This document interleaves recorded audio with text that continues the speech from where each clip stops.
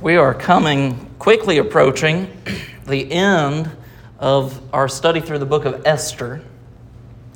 And one of the things that brings to mind is a sermon a few weeks ago. You'll remember, you might recall it. It was entitled, Can We Skip to the Good Part? Right in the middle of chapter 4, before we got to verse 12, in the climax really of the narrative, when Esther's character shift occurs, when she decides that she's going to represent her people and she overcomes some of her hesitance in that.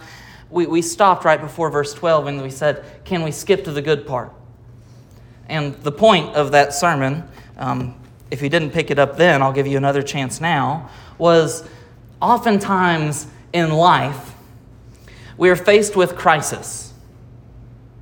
We believe in a sovereign God that works through crisis. We believe in a God that conforms our hearts to Him. We believe in a God that disciplines His children because He loves them. And so the whole assumption or assertion of can we skip to the good part was, maybe we should just enjoy where we're at for a moment. Maybe we should just for a moment ask, why am I in this crisis and how best can I respond? This morning, the good part's come. Esther's saved her people. Haman has been hung on the gallows that he built for Mordecai, and we're approaching chapter 8. I say that because real stories don't end in the middle of a resolution. Hey, you know this just as well as I do. In your life, when you've gone through crisis and you've overcome it, the reason you're able to look back on those moments and say, I'm really glad God pulled me through that, is because your life carried onwards. Now, Esther's a narrative, but it's a true story. Here's how I know it's a true story. If it was simply a narrative, it would have ended with Haman being hung. There's a term when we discuss literature or narratives or books or creative writings, and some of you are probably familiar with this term, Deus ex machina. It's a Latin phrase which means literally God of the machine. Now, oftentimes when I read stories that have a Deus ex machina resolution or a God of the machine resolution, my criticism is normally that the author painted themselves into a corner of the room and they had no choice but to invent something out of nowhere in order to bring about resolution. You may not have heard that phrase before, but you've probably seen it.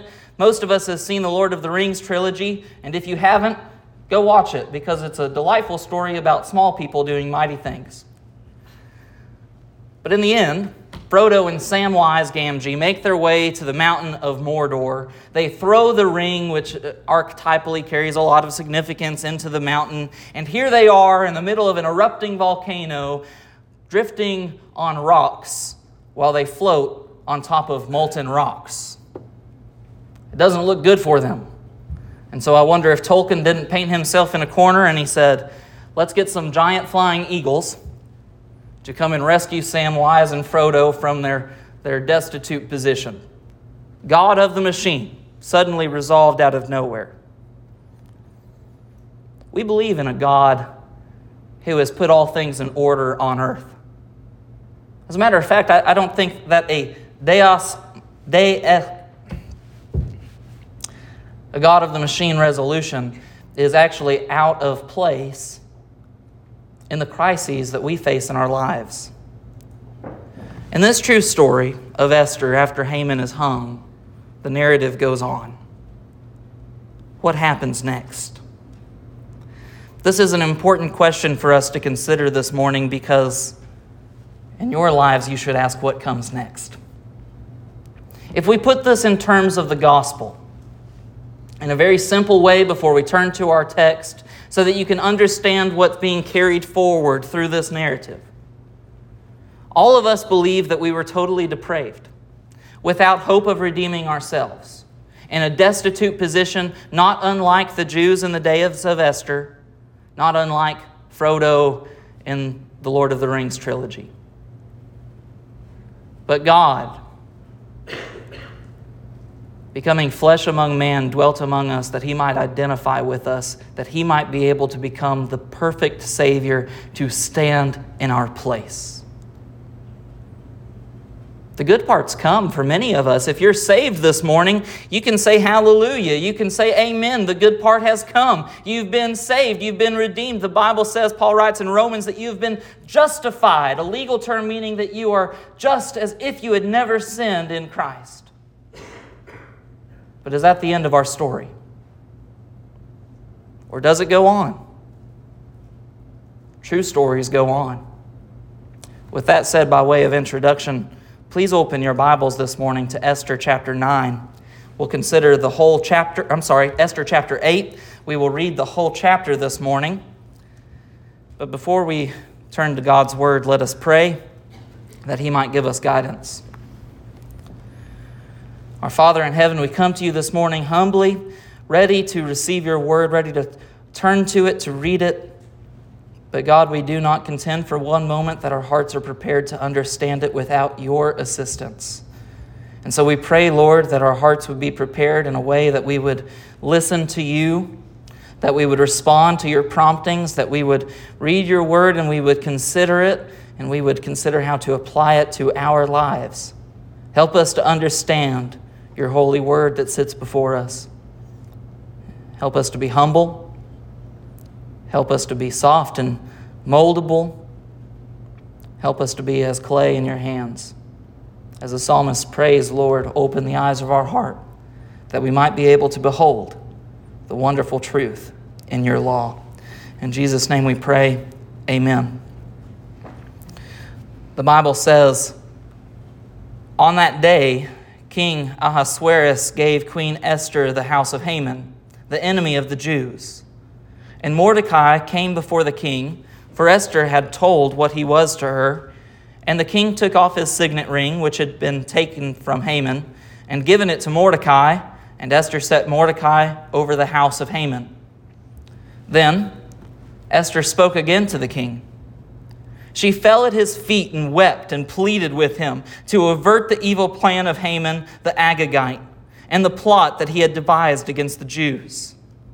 When the king held out the golden scepter to Esther, Esther rose and stood before the king, and she said, if it please the king, and if I have found favor in his sight, and if the thing seems right before the king, and I am pleasing in his eyes, let an order be written to revoke the letters devised by Haman the Agagite, the son of Hammedatha, which he wrote to destroy the Jews who are in the provinces of the king. For how can I bear to see the calamity that is coming to my people? Or how can I bear to see the destruction of my kindred? Then King Ahasuerus said to Queen Esther to Mordecai the Jew, behold, I have given Esther the house of Haman, and they have hanged him on the gallows, because he intended to lay hands on the Jews. But you may write as you please with regard to the Jews, in the name of the king, and seal it with the king's ring. For an edict written in the name of the king and sealed with the king's ring cannot be revoked. The king's scribes summoned at that time in the 3rd month, which is the month of Sivan, on the 23rd day, and an edict was written according to all that Mordecai commanded concerning the Jews. To the satraps and the governors and the officials of the provinces from India to Ethiopia, 127 provinces, to each province in its own script, and to each people in its own language, and also to the Jews in their script and their language. And he wrote in the name of King Ahasuerus and sealed it with the king's signet ring. Then he sent the letters by mounted couriers riding on swift horses that were used in the king's service, bred from the royal stud, saying that the king allowed the Jews who were in every city to gather and defend themselves, to destroy, to kill, and to annihilate any armed force of any people or province that might attack them, children and women included, and to plunder their goods, on one day throughout all the provinces of King Ahasuerus, on the 13th day of the 12th month, which is the month of Adar.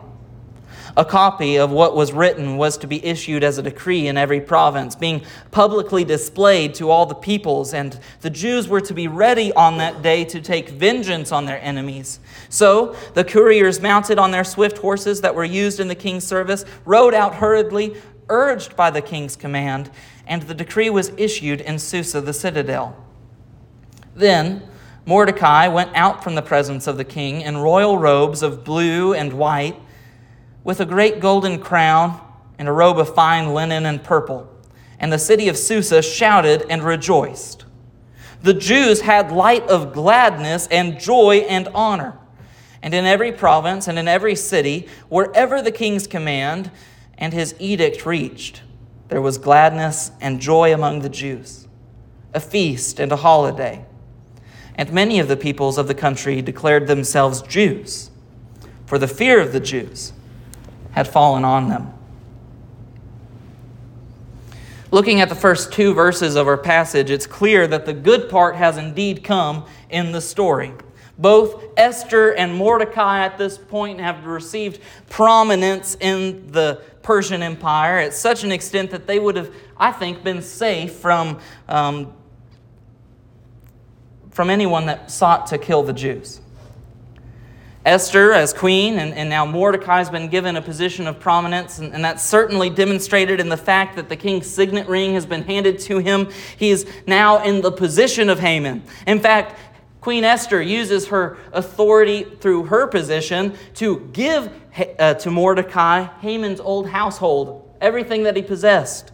So he's really been lifted up from a position where he sat at the king's gate to now he is over his own household. He's his own man of a sort. What I find interesting about this overcoming is that really the problem hasn't been resolved. And perhaps you might even say that the way that I began this is wrong because there is a problem that still exists in the Persian Empire. Even though Haman's no longer anywhere to be found, the man that conspired to kill the Jews simply because Mordecai would not bow down to him, what we find is that there's still real risk and real fear in the land as 127 provinces have received an edict that commanded them to kill the Jews on a particular day in the year. What stands out to me about this is that even though Haman had been taken out, the mess hadn't been completely cleaned up. Haman was an evil man, and there's no doubt about it in my mind. Haman was a wicked man.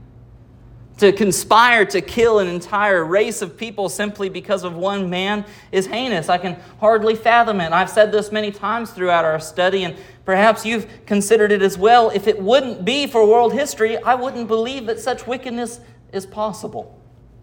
But we know better, don't we? What's the real problem with a wicked man?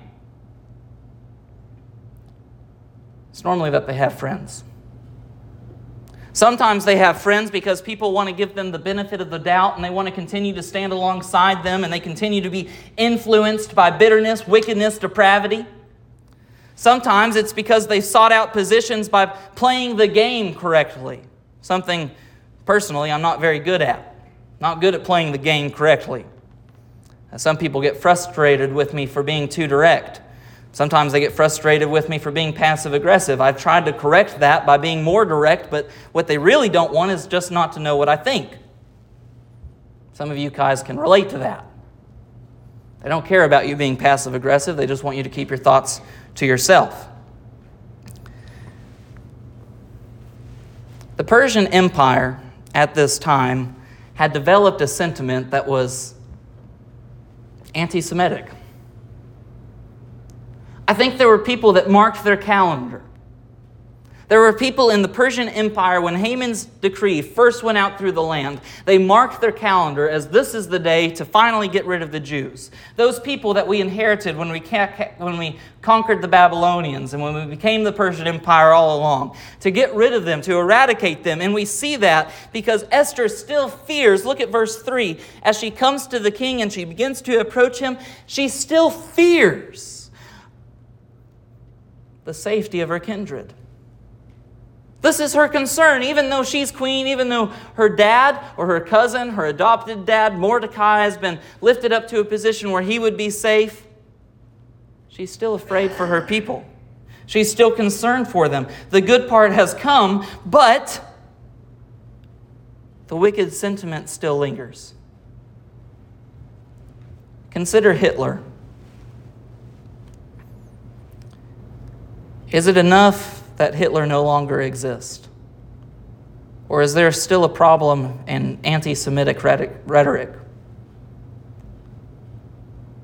Is there still a problem in prejudices that we put on people without really any explanation or cause?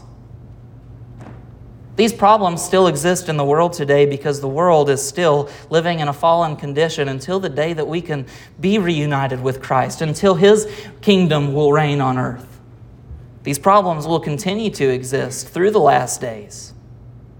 We know this. The Bible encourages us to stay strong, to endure.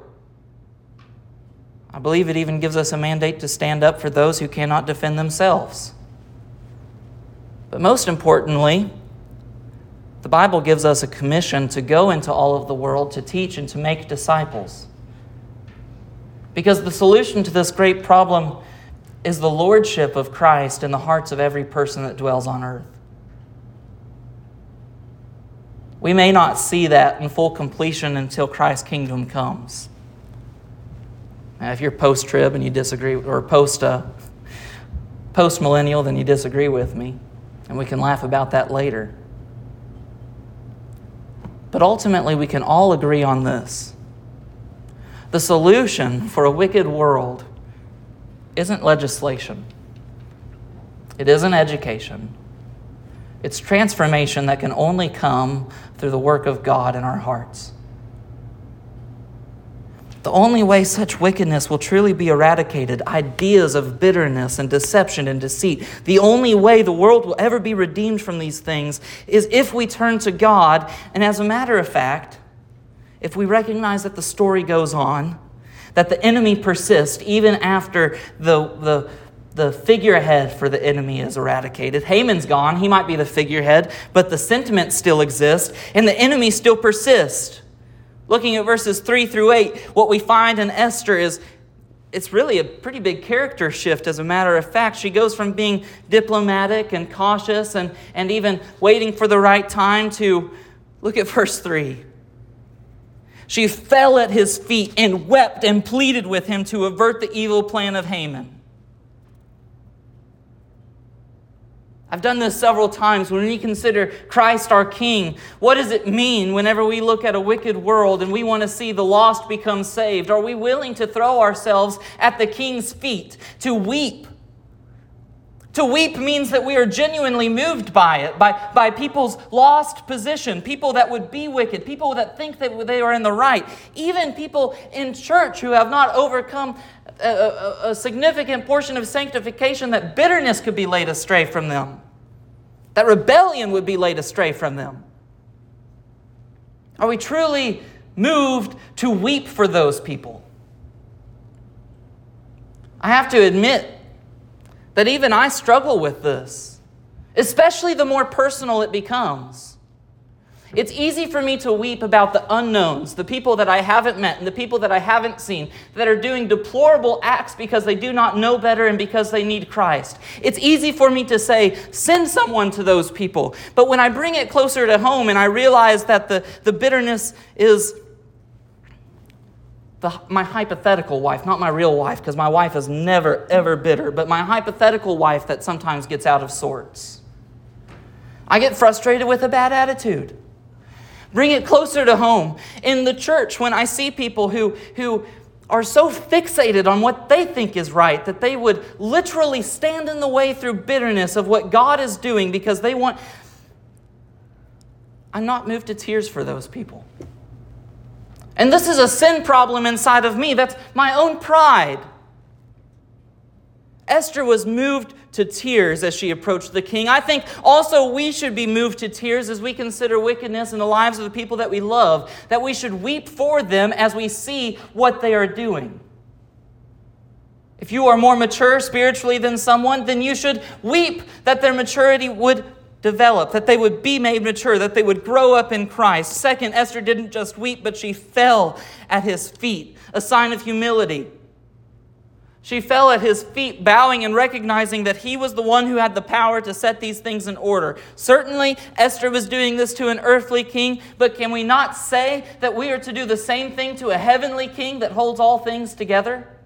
Can we not say that we should fall at the feet of Christ as we seek the salvation of those that we love?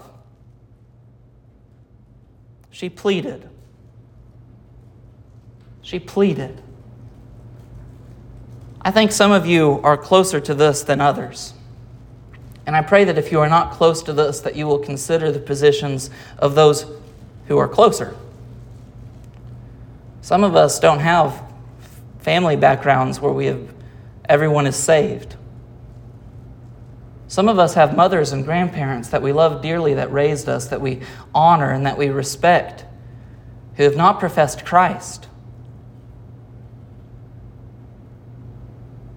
I can say with confidence that we've done everything that we can, at least for the time being, and that we'll try to be obedient so long as this position stays, and we will rejoice in the day whenever they do profess Christ. But if they do not, they are in a position that is worse off than the Jews, prepared to be executed by the wickedness that has spread throughout the Persian Empire, an empire spanning all the way from Ethiopia to India, the known world.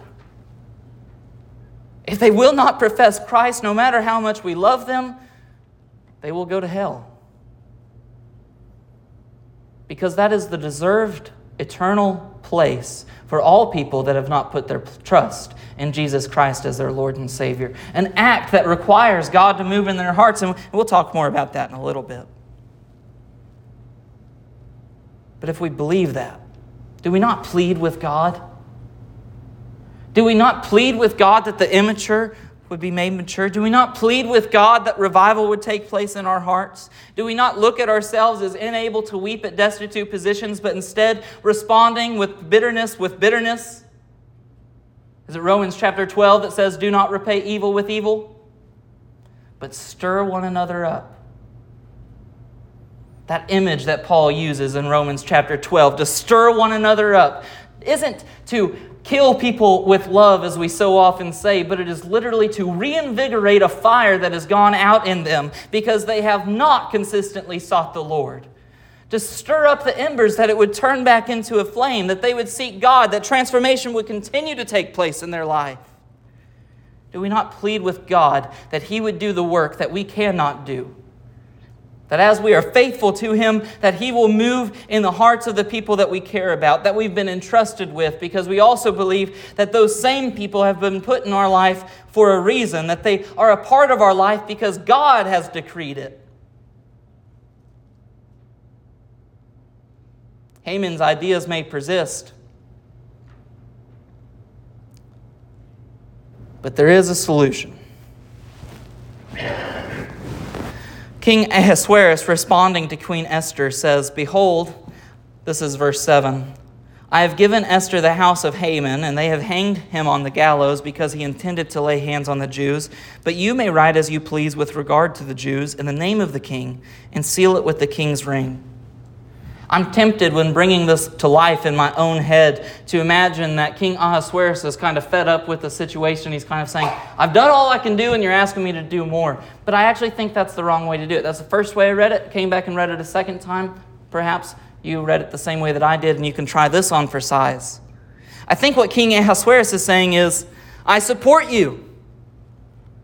I've protected the Jews. I've hanged Haman.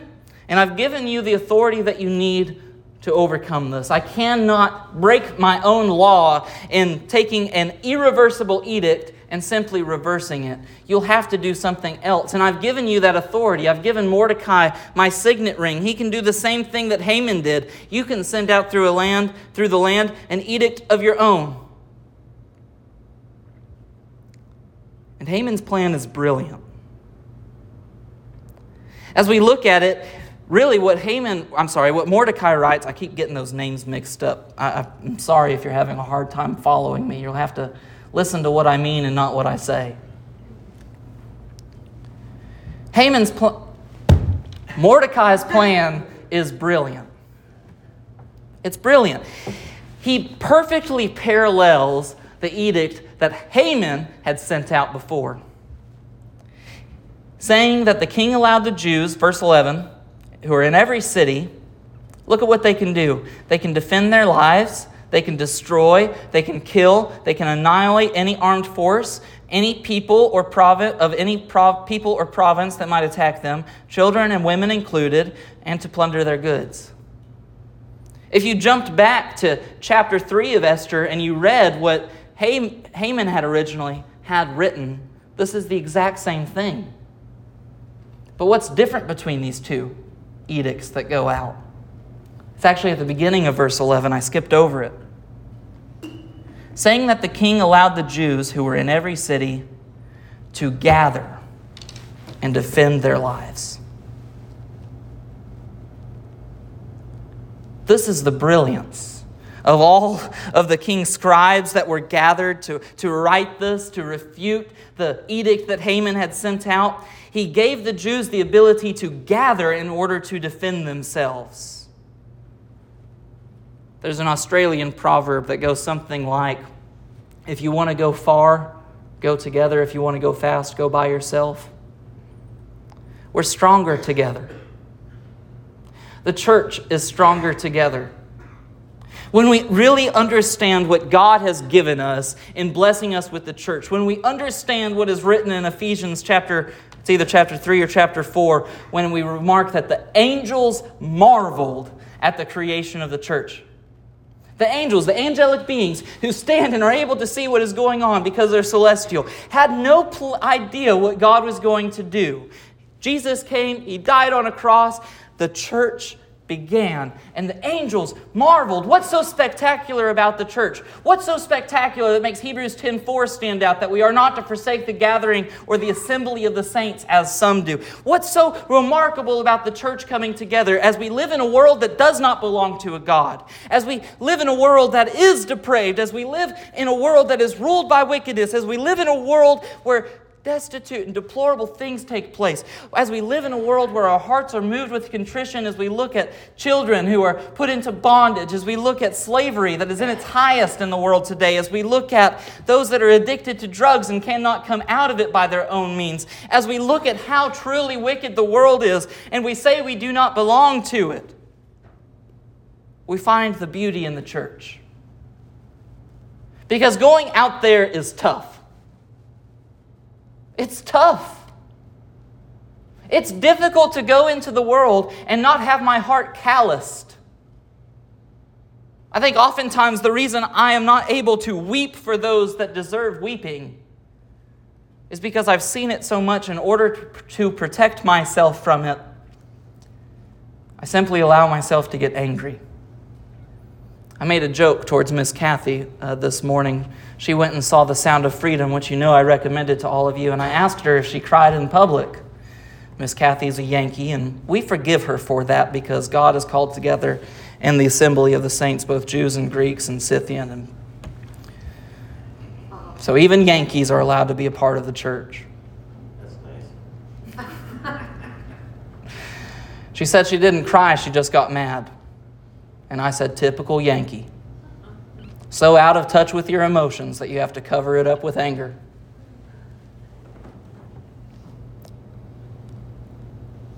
I believe oftentimes the reason I'm not able to weep for those that deserve weeping is simply because I've protected myself from my own emotions by allowing it to turn into bitterness myself. We need the church. We need to be moved by the people that we sit among. As we sing songs and our hearts have become callous throughout the week, that we are moved because of the way that God is moving in their lives. To be reminded that we are here for a reason. The scary position that some of our church members find themselves in, certainly it has been a year of sickness. is the tiredness and the fatigue that I see in the faces of those who are not able to gather with us, those who are imprisoned in their own home in many ways. They need you, church. They need you as much as I do. They need your fellowship. They need to be encouraged by you. They need to be lifted up by you in your prayers. They need to know that they're lifted up by you. Send them a card, send them a text, call them. God forbid, go visit them. Sit with them. Community is our gift. If our story simply ended in a Deus Ex Machina resolution, at the moment of salvation, we would simply be transported up to heaven immediately and await the day that the earth would be redeemed, purified with fire and made new, that we could stand in our physical bodies, our new physical bodies, enjoying the blessing of watching animals on earth, lions sitting with lambs, a time of peace that we will marvel at. That didn't happen when I was saved. Do you doubt my salvation because of it? Not any more than you doubt your own, right? God's left us here for a reason, and He's given us a gift through the church. Oftentimes, I believe the most forsaken or for granted blessing of the church is fellowship. You'll recall that at the beginning of this year, we introduced what would be our ministry theme, and I haven't made reference to it in a while, but I pray that you wouldn't forget. Our ministry theme this year has simply been worship. The word worship. How we worship God in all that we do. How we worship Him in our giving. How we worship Him in our singing. How we worship Him in hearing the word preached. How we worship Him in our fellowship. Our fellowship is a key ingredient, because it's through our fellowship that we really get to experience this blessing. And we see it in our text this morning as Mordecai writes this decree that the Jews could gather together and defend their lives. Living in a world that does not belong to God as the people of God, this is our blessing. The church is the outpost for the kingdom of God. It is in many ways an embassy for a foreign entity that does not belong on this land. It is sovereign in the fact that God is the only one that rules our conduct. No legislation passed can infringe on us. And even if it did, if it violated God's laws or decrees, we could rebel against it and still be morally true, because we serve a king, because we do not belong to this world, because we consider ourselves resident aliens. I'm not making that up. I think the ESV translators took resident aliens as the literal translation in 1 Peter. I'll have to check on that, but I'm pretty sure it says resident aliens. Maybe it's NIV that does that. Anyways, do we take for granted the gathering of the church? How do we know if we take it for granted or not? Church begins at 10:45. If you show up at 10:45 and you leave immediately after the sermon, perhaps you take for granted the gathering of the church. You don't come to church simply to hear me speak. If you do, if that's the only reason you come to church, honestly, if I was in your position, I'd find a different church, because I think there's better preachers than me. You come to church to be encouraged by the saints, to serve the church, to be a part of the kingdom, to encourage the saints yourself. The preaching of the word is only one part. It's an important part. It's not going away. It's the central part. It's how God saves people. We believe all of these things to be true, but it's also through fellowship that the saints are equipped. Discipleship takes place in personal relationships. Now, I've strayed away from the text just a little bit, and I'm not trying to get on my soapbox. Let's move back to the text. The Jews were given the ability to gather in order to defend themselves. And to our modern minds, it might seem strange that Mordecai writes that they could destroy, kill, annihilate, even women and children. Let me just comment on that briefly. This text was written, it records events that were taking place in the 5th century. The law of the time, you've heard of Hammurabi's Code, you've heard it written in Leviticus, even an eye for an eye, a tooth for a tooth. This is justice, and that's not just a vindictive or vigilante way of viewing the world. That's actually a way to protect people from being punished beyond what they actually did.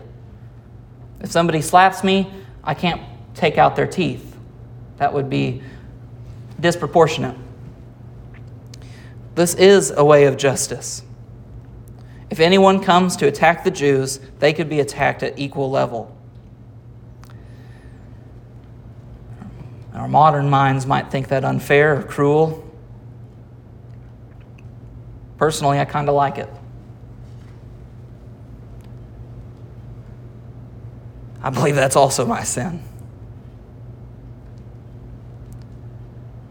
If God could have his way and transform every heart, if every person could be transformed, if every person could be faced with what it means to be depraved, to inherit the sin of their father, if every person could understand that they are in such a desperate state of needing God, and have the humility enough to seek him after that, I think that would really be God's justice. His great mercy pouring out on all of these people. But we find something remarkable, not just in the Jews' key to success in gathering, but in the response that came. As we come down to verse 15, we see the most remarkable transformation that we could observe in the book of Esther. Not just Esther herself going from an immature young woman to a bold and vociferous force. Look at verse 15. Mordecai, who previously sat at the king's gate in sackcloth and ashes, goes out from the king's presence in royal robes of blue and white, with a golden crown and a robe of fine linen and purple.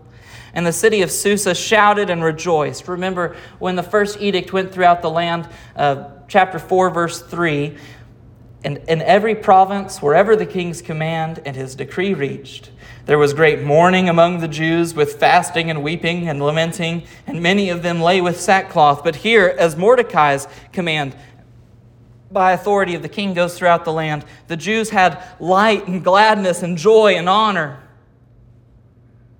And in every province and in every city, wherever the king's command and his edict reached, there was gladness and joy among the Jews, a feast and a holiday.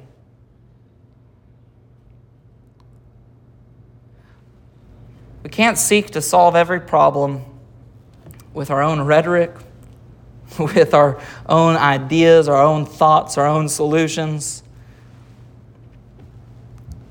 Because this is the marvel. The text goes on. Many from the peoples of the country declared themselves Jews, for fear of the Jews had fallen on them. I read that and I ask myself, where did this fear fall from?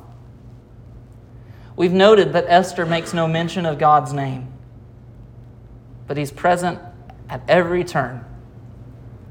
He's the one that gave Esther her position of prominence. He's the one that even prepared the timing as Esther was hesitant to tell the king what was needed and instead continued to invite him for dinner and everything else until the time was right when Mordecai had been honored. All because the king had stayed up late one night because God had decided that he would have a sleepless night.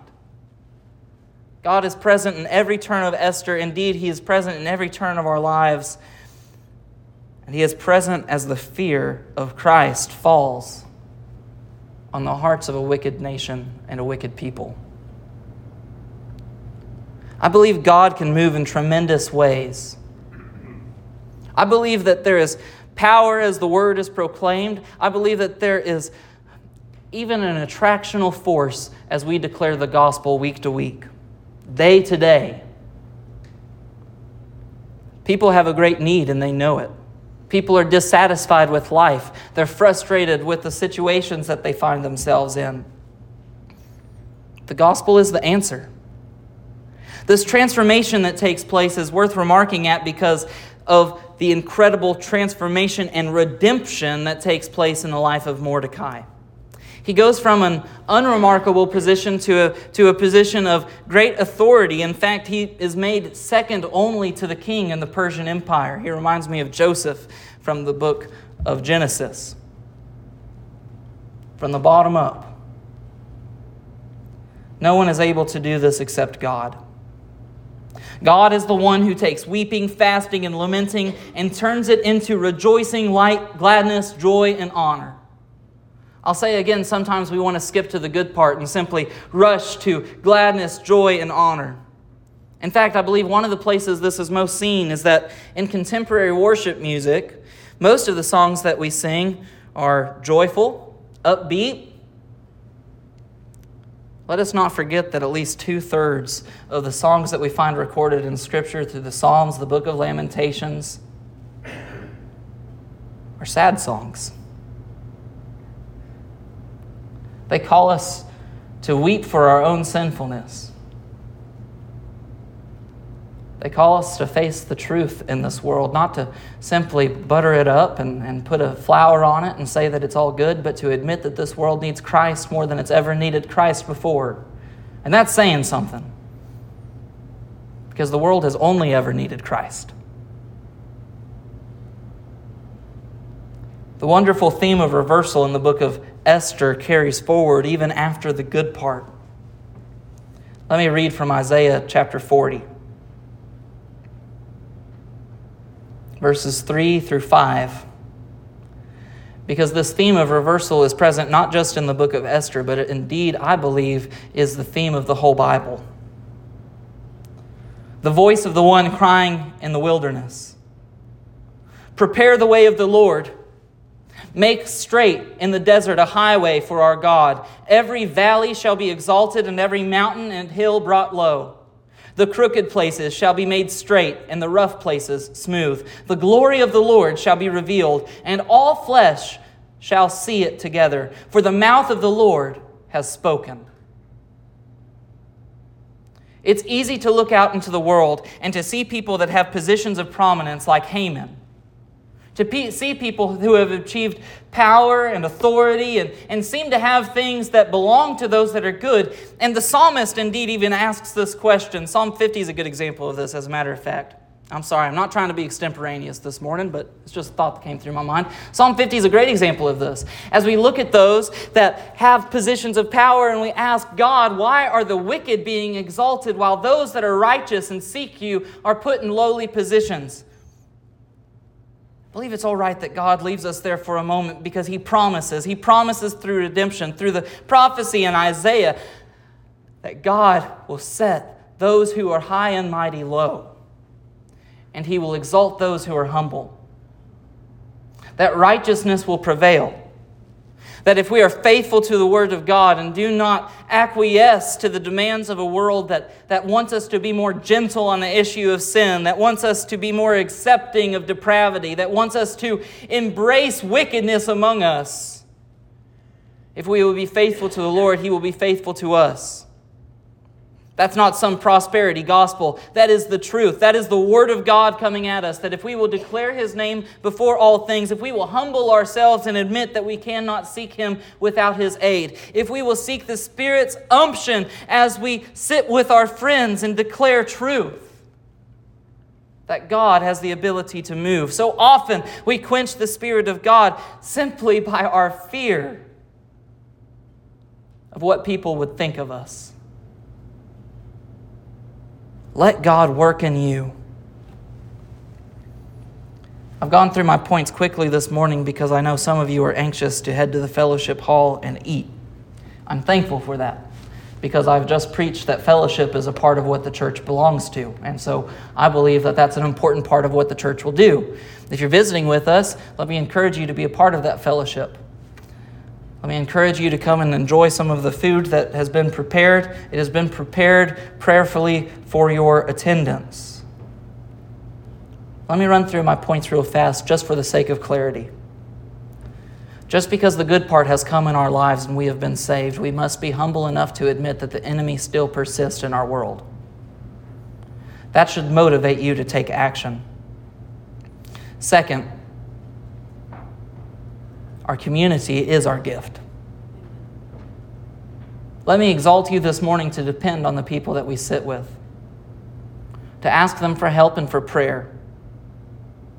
And finally, let us not make an idol of community. While it is a blessing of God, while it is true that the covenants establish us as a covenant people with a relationship to one another, just as we have a relationship with the one true God, community is not our Redeemer. Perhaps you're here because you wanted some socialization. God is our only Redeemer. Community is a blessing from Him. It is a gift, but God is our Redeemer. He's the one that redeemed Mordecai. He's the one that redeems the Jews. He's the one that sets this story in motion. And while there is a tremendous theme of reversal in this passage, it is only by the divine hand of God that any of these things are able to take place. So too I pray. If you've been led astray from God, if your heart has become weary and calloused to the commission that has been given to you by the gospel, I pray that God would do what only God can do and move in your heart.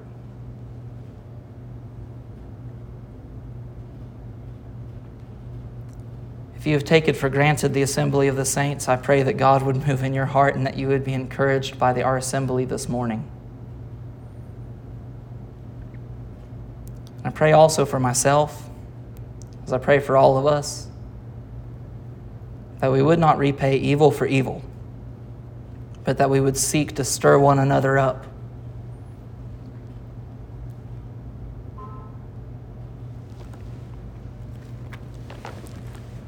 The gospel really is a simple message. There's so much depth to it, and I think it's so easy for us to get away from all of the things that we could possibly discuss. I made a joke about being post-millennial or premillennial, or I made that joke last week and I said I regretted making it from the pulpit, and that's still true. I regret making that joke from the pulpit. It's still funny. My point's this. There's so many things that we could become distracted by when the gospel really is a simple message. God created the world and everything in it, knowing that it would become as wicked as it is today. And He didn't do that by mistake, but He created the world knowing that it would become as wicked as it is today because He knew you before you were created. As a dad, I marvel at that. As a dad, I wonder what it's like to love my children before I ever saw them. It's not fathomable. It's not possible. Could you imagine me as a 14-year-old boy loving Charlotte the way that I love her today? I can't. But God did.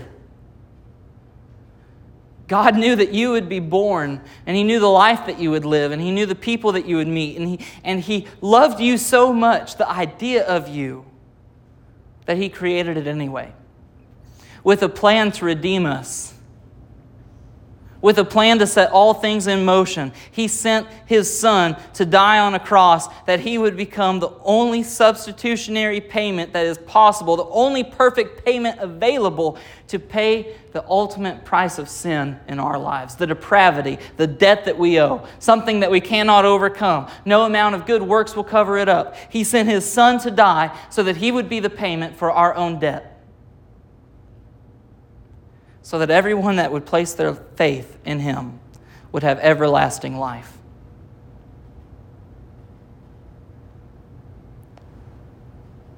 I said if you come to church to hear a preacher, you're better off finding a different church because there's better preachers. Let me say this too.